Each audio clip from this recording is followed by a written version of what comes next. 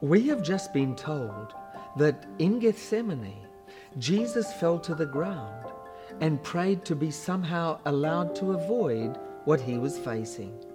We are told this in the third person, but now the very words that Jesus prayed are reported to us. In Gethsemane, we are standing on holy ground. Every word of God is pure. So let's listen in on these words from the very heart of the Saviour.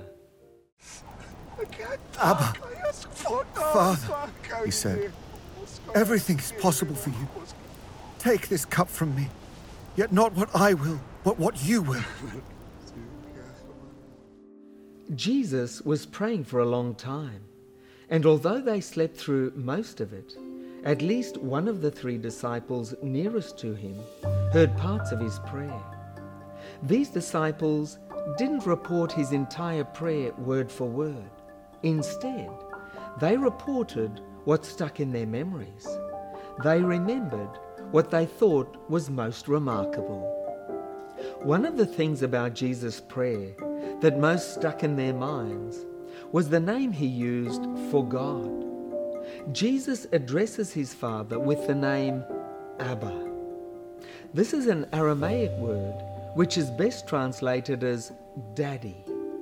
It indicates a relationship of deep and intimate trust. The disciples were always very impressed with how Jesus prayed. That's why they asked him to teach them to pray. Notice then the pattern of this prayer. First of all, Jesus acknowledges who God is. He is Abba, his Father. Then, Jesus acknowledges his Father's sovereign power. Everything is possible for you. Then, Jesus makes his request. Take this cup from me. Finally, Jesus submits himself entirely to God the Father. Not what I will, but what you will. Compare that pattern with how you usually pray.